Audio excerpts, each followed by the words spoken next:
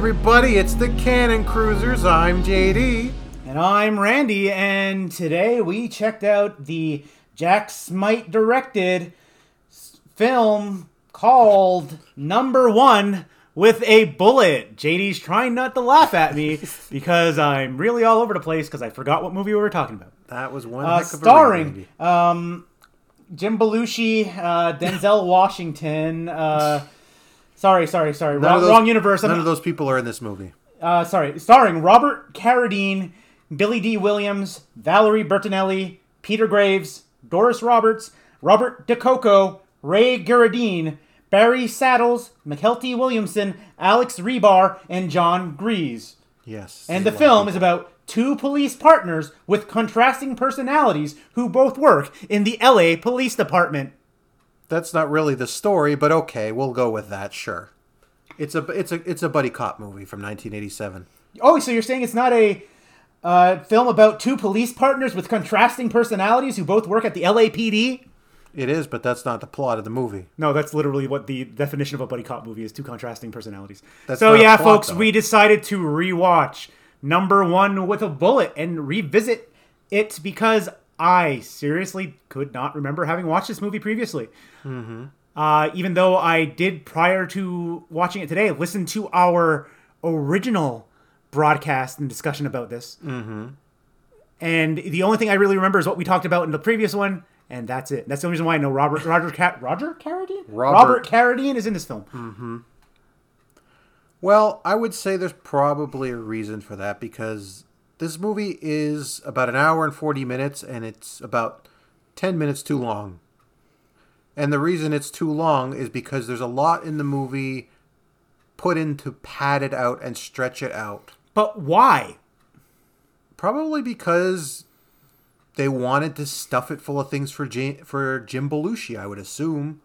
Oh, yes, I forgot to mention that the script is written by Gail Morgan Hickman, Andrew Kurtzman, Rob Riley, and James Belushi. But James Belushi only gets the writing credit because he rewrote enough lines in the script to be counted as a writer. Because he was supposed to originally star in it. In the Robert Carradine character, Balzac? Burzak? So they could make one joke about Berserk for some reason that didn't really go anywhere. Yeah. So the contrasting personalities are one's angry and one's horny. And that's it, really. The thing is, with the contrasting personalities, is Billy D. Williams is the buddy cop in this one, but he doesn't have as much overstuffed as Robert Carradine's character does. And the thing is, he gets it over a lot easier for the fact that he just goes out with a bunch of women all the time. He's always moving on to the next one. So he's obviously a smooth operator. Okay, so you're forgetting that he's also a health nut. Well, that's who takes true. Tai Chi, who chases after women, and is in a jazz band. The thing is, though, all of his stuff with that, it doesn't detract from anything that actually happens in the story. Oh, you mean that we could have cut out every single part with him except for when he's working with Balzac, and it would have been all over? Burzak? Well, the point is, his character-defining stuff doesn't detract from the pacing of the main story. What it does for Burzak is that it actually does do that, because for some reason he has way too much going on in this movie. Oh, you mean like him stalking his ex-wife and scaring away all her would-be suitors, even though their relationship didn't work out because he's a psychopath? Or how about his terribly nagging mother, who he's gone low contact with, who never shuts up, played by Doris Roberts? Or how about his crippling anxiety about Da Costa? Yeah, there's too much going on in regards to him, which, like I said, is part of the problem, because about the first 20 minutes, as usual in these types of movies, is to set up everything that's going on. But they have to set up his relationship with the villain, which for some reason is the first thing they show. So it takes the villain appears 4 times in the movie. Well, like I just said, they show him too early, and then after that they show his relationship with his ex-wife, and then his relationship with his mother. And then his mother disappears for most of the rest of the movie. And Valerie Bertinelli, who is his love interest, shows up in basically 2 other scenes after that. Yeah, and one of them she gets blown up in a car. Sorry, next to a car. Which, like I said, is Serve fine. no purpose. Which is fine if that's what you're going to focus on. But because they don't really focus on either of them, they're not given enough of a chance to register to the viewer as important enough. So it just feels like a sidetrack anytime they show up. And since it takes 20 minutes of them to be introduced before they finally get on with what the point of the story is, by that point, you're just kind of not invested anymore because it takes too long. And to top it all off in the most non-canon fashion, the ending sequence, you're assuming is going to be like this big action-packed thing, lots of explosion, gunfights, karate, what have you. And it's kind of a wet fart, and it just kind of like, there's no fist fight, nothing. It's just, we chased the guy and grabbed them, and then we were done. Yeah, that's something I want to get to in a little bit. But first, let's just go through general impressions of the movie. The general impression is obviously what this is what they were trying to get across, is the big buddy cop thing at the time. And it is that, but the problem is that they either tried to make it too comedic at times, or they didn't focus on the action enough. And it's to the point that it feels kind of, I don't want to say whiplash, because it's not a whiplash. It's more like it's uneven. What's the term? It kind of middles, I guess. Goes in like wavers, I guess. It Yeah. doesn't go from one extreme to another. It just kind of goes in like this. It kind of just flows along, I guess. It doesn't really hit any sort of extreme that it needs to hit, by the way. It needs to hit something to really get you invested. And that's the problem. And that's probably why Randy doesn't really remember it. Yeah. It doesn't do that.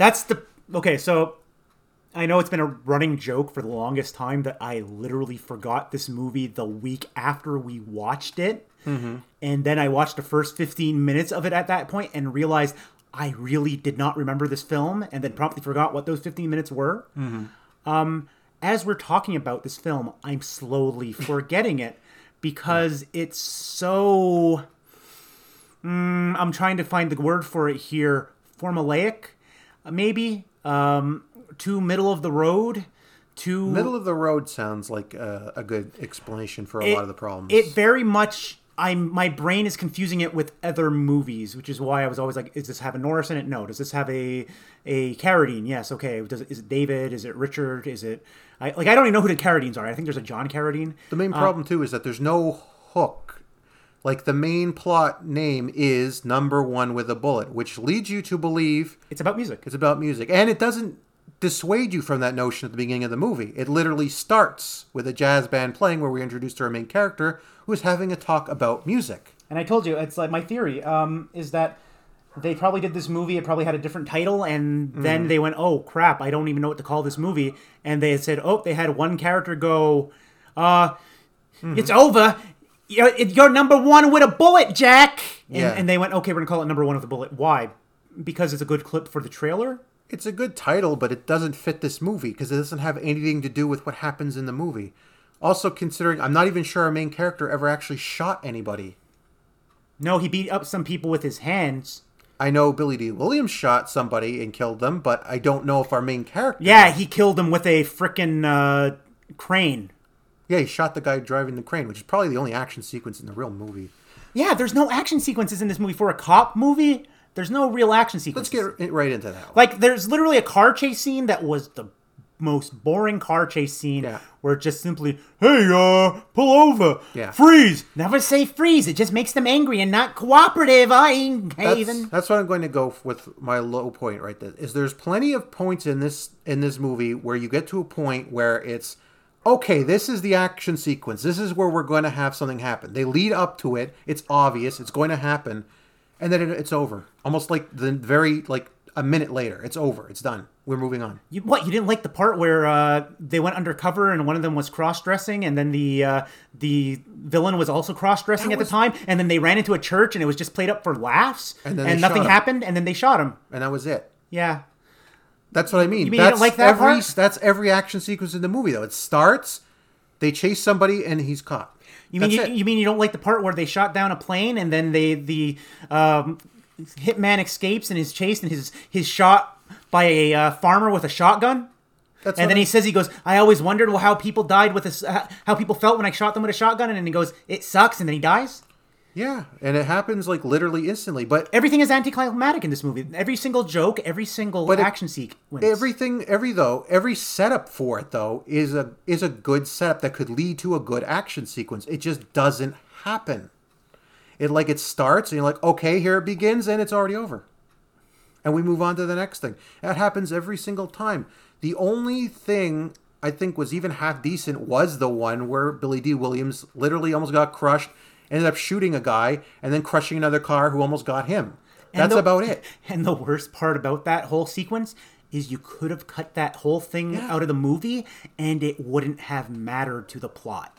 Yes, which is part of the problem. Because literally all the payoff for that was, you're giving up? I was just chased by a semi-truck and killed a man. Yeah. It's like that was literally the payoff to that. That's the only time anything in the movie feels like there's any sort of stakes. Because every other time something happens, it feels half-assed. I guess my girlfriend got blown car bombed. They put it on the door instead of putting it in the actual car. So she only inhaled some flames. So she kind of burnt her lungs. So she is kind of on an incubator for now and respiratory thing for now. For some reason, because it doesn't really lead to anything. Let me just use an example. The movie Lethal Weapon 2, which is a very similar movie to this for obvious reasons.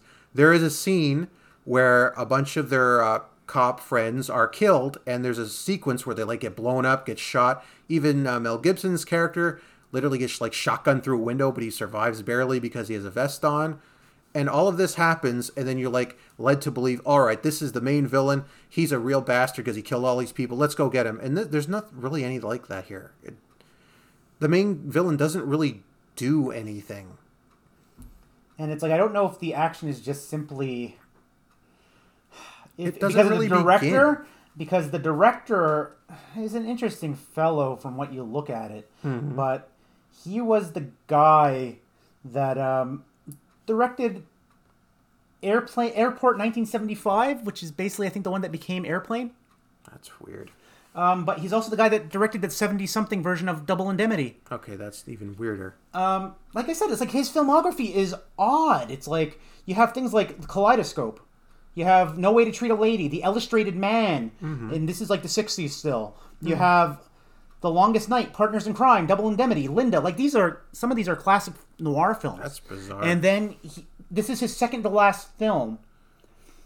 This is his third film for the 80s out of 4. And then he has one after this, and that's it. This is Jack Smite I'm talking about, by the way. Mm.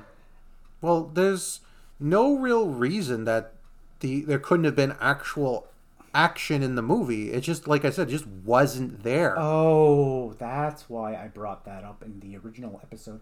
Well, a lot of the issues we're talking about action-wise may have gone down to the budget. Mm-hmm. Not even $500,000. The whole budget for the film was $410,000 and some change. I think you still could have done something, though. Sam Furstenberg could have done something. Well, I mean, even we watched a Cyborg Cop, for instance, which is a Sam Furstenberg? Real low-budget movie. That has all kinds of action sequences in it, including a scene at the end where he crushes somebody's head with a motorcycle, for crying out loud. If he can manage that on a budget of nothing, there's no excuse for the final climax of the movie is literally just chasing somebody down in a hallway. That's it. JD, that's all that happens. I honestly think most of this budget may have been Billy D. Williams' paycheck. But there's no escalation at all. There's no real tension because there's no escalation. Costa appears in 4 scenes, and one of them is he runs down a hallway just to be captured, and that's it.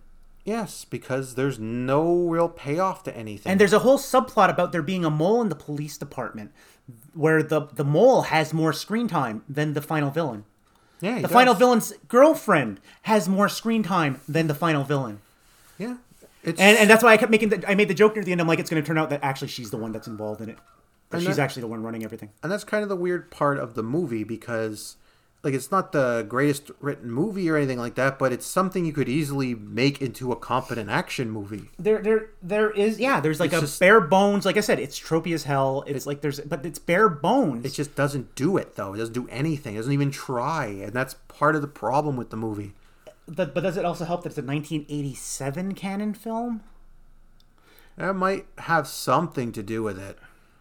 But that still doesn't explain why you can't have a gunfight or anything. I mean, JD, look, this is the same, blanks are expensive. Right, this is the same year as Death Wish 4. That had plenty of action in it. And the main villain in that one got blown up by getting shot with a bazooka in the streets. And it's also February 27th is when it was released. So it was released in a February. So it's in the bad months, even though the people say that's an urban legend. Mm-hmm. But that's not. You could have done something, is my point. And they just decided not to really do anything. So as a result, you just watch something that happens, and by the time it's over, you just sort of forget about it. And that's the problem with that, is the movie's just because there's nothing to hook into. Like, the action, everything is just, it's a forgettable movie. Mm-hmm. Like, I literally will, after this, I will know at least this time that I watched the movie because I listened to an episode about us talking about watching this movie. And that's what I remember, is that I said I watched the movie. Yeah. There's a recording of me saying I watch this movie, and I've talked about it now twice. So, what's your low light of the film? The plot sucks. I already said my low light. It's boring. That's the low light. Yeah, what's your highlight of the film? I like the music in the movie. Alf Clausen did a really good soundtrack. Every time it was coming on, I was like, "Yeah." I feel like I should say something different, but it's very hard in this movie to say something else is good in it, because really the only thing it had going for it was the Alf Clausen jazz music. The problem is everything else in the movie is hampered by the fact that it's misfired. Yeah. And so anything positive you could possibly say, like, I like Billy D. Williams. He does a good job, but he could have been done better if it was better directed. Like, the film poster's not that bad. Yeah. That's something good to say about the movie. But yeah, really, the only thing this movie has going for it is the music. Mm-hmm. And everything else about it is a failure on every single thing. It just falls short. They don't use anybody well. Like, Billy D. Williams is just there doing his Colt 45 commercial. Like, he's just smooth. Yeah, he's good to watch. But he's a lady killer. He could have been used better. Just like everybody in the movie could have been used better. It just, for whatever reason, it just didn't go where it needed to go. It just stopped short. And that's the biggest problem with the movie. It just stops short. So, since we last watched this film, we both gave it a 2 out of 5. Mm-hmm. Has that changed? Do you still feel it's a 2 movie? Did it go up in your estimation or down? Well, since we watched that one, we watched a lot more of these sorts of movies, too. So we actually have a lot more to compare it to. And with that said, I'm going to give it a 1. I'm actually going to go down because we have other movies to compare it to in the canon. And this movie is just bad. Like, there's nothing for me to recommend it to people. And it's awful because it's just so lukewarm, so undercooked. Like, it's more raw than the piece of meat that Robert Carradine eats in the movie. I think that's Robert's his name, right? Not Roger? Yeah, it's Robert. Oh my God. That's probably the problem with the movie is it should be at least, look, I'll just say straight out, this should be a 3. It should be a 3. I honestly thought before I re-listened to it that it's like, from the way you were talking about it before, I'm like, oh, we must have both given it 3s or something like that. That's why he's so confused that I forgot it. And then I'm like, I'm like, no, we both gave it 2s. We both thought it was boring. Yes, it is boring. And now we know why it's boring, because we have more to compare this to. The problem with the movie is that it should be a 3. It has all the ingredients of a 3 movie at the very least. It should be a solid film. It should be solid. It should be watchable. It should be a Saturday afternoon movie. The problem is, for whatever reason... And that's why I gave it a 1. It's because it's undercooked. It's worse than I thought it was going to be. You know what? I'll also give it a 1. And this is on my second viewing. Like I said, I'm going to give it a 1, not because of my usual reasons for giving it 1, but for the simple fact that there is no excuse for this to not be a 3. I'm just going to say it straight that way.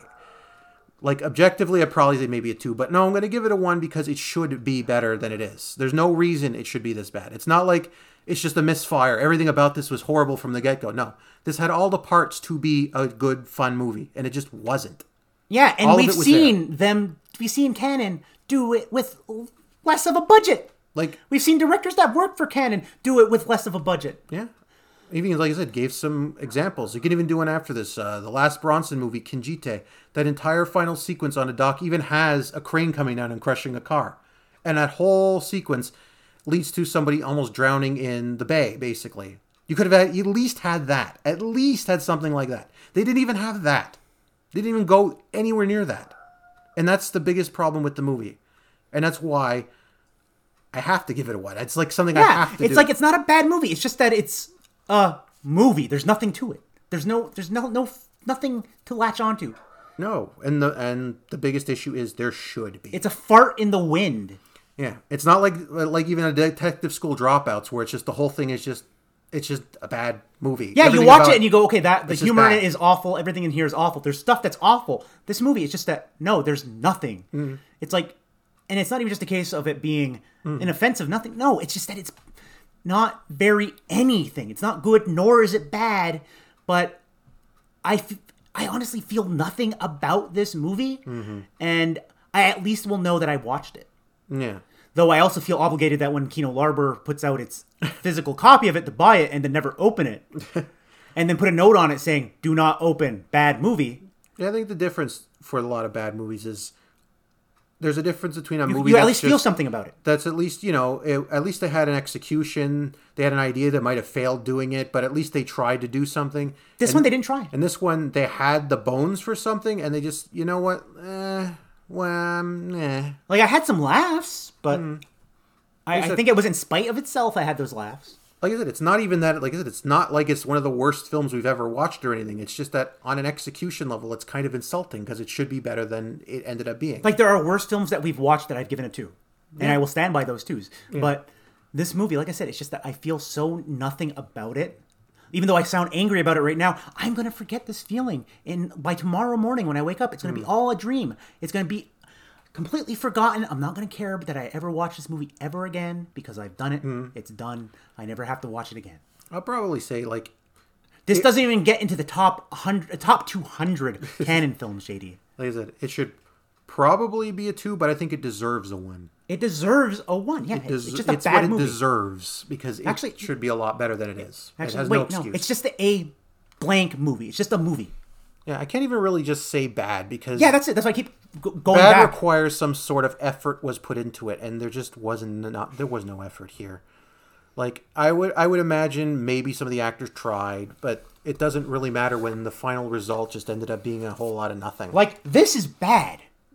This is a bad movie, folks. Journey to the Center of the Earth, Explore the Impossible. This is a bad movie. This is unarguably a bad movie. Yeah, that's the worst movie we've ever seen on here, I'd say. But number 1 with the bullet is just... There's nothing to it. There's nothing to talk about. I'm so angry about it right now because there's just nothing to it. All we can literally just say over and over again is that the problem with the movie is that it needs to have something to it. And they decided they could have had something to it, but they decided not to. It's like, holy cow. It's like, I'm amazed by the fact that I'm slowly forgetting the plot. Like, this is the one that has a carotene in it, not a Norris. Yeah, it doesn't, because it doesn't give you anything to hook into. Even like, look, a movie after this, I'll do this last one I'll talk about. Delta Force 3, that was the one directed by Sam Furstenberg. That one had a Norris in it, right? That one had a Mike Norris in it. And it even had that final sequence where they were in the building and he ended up throwing the knife. Okay, that was cool. And that was a cool escalation. And by the end of the movie, you're like, oh, that was fun. And yeah, was after this. And I never had a moment in this movie where I went, okay, now that was cool. And I was waiting for that to happen, at the very least, because even in the worst action movies we watch, I was like, oh, at least that was fun. And in this one, it's like, we're going to get there. No, we're not. We're not going to do anything.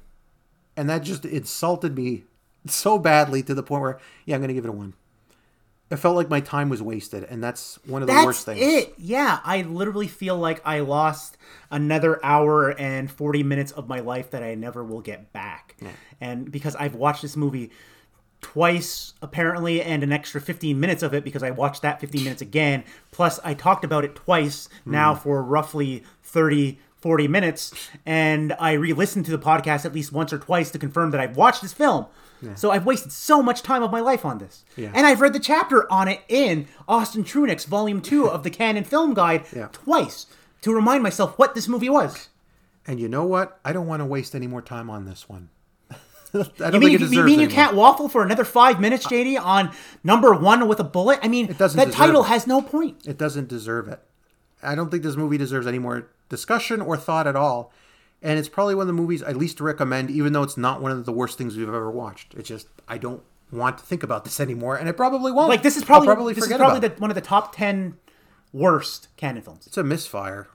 And like I said, it being one of the top 10 worst canon films, and it's not because it's bad, it's just because it's nothing. Because it shouldn't be. And that's the worst insult, is that it shouldn't be and it has no excuse. And that's That's all I got on that one. Yep. I'm done.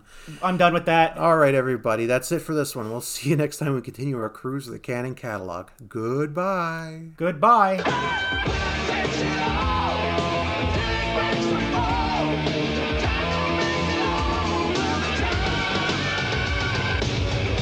We're Canon Films, and we're dynamite.